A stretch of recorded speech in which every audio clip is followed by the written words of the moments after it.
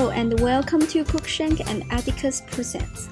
Today I will be doing Who Am I? I am a character from a book.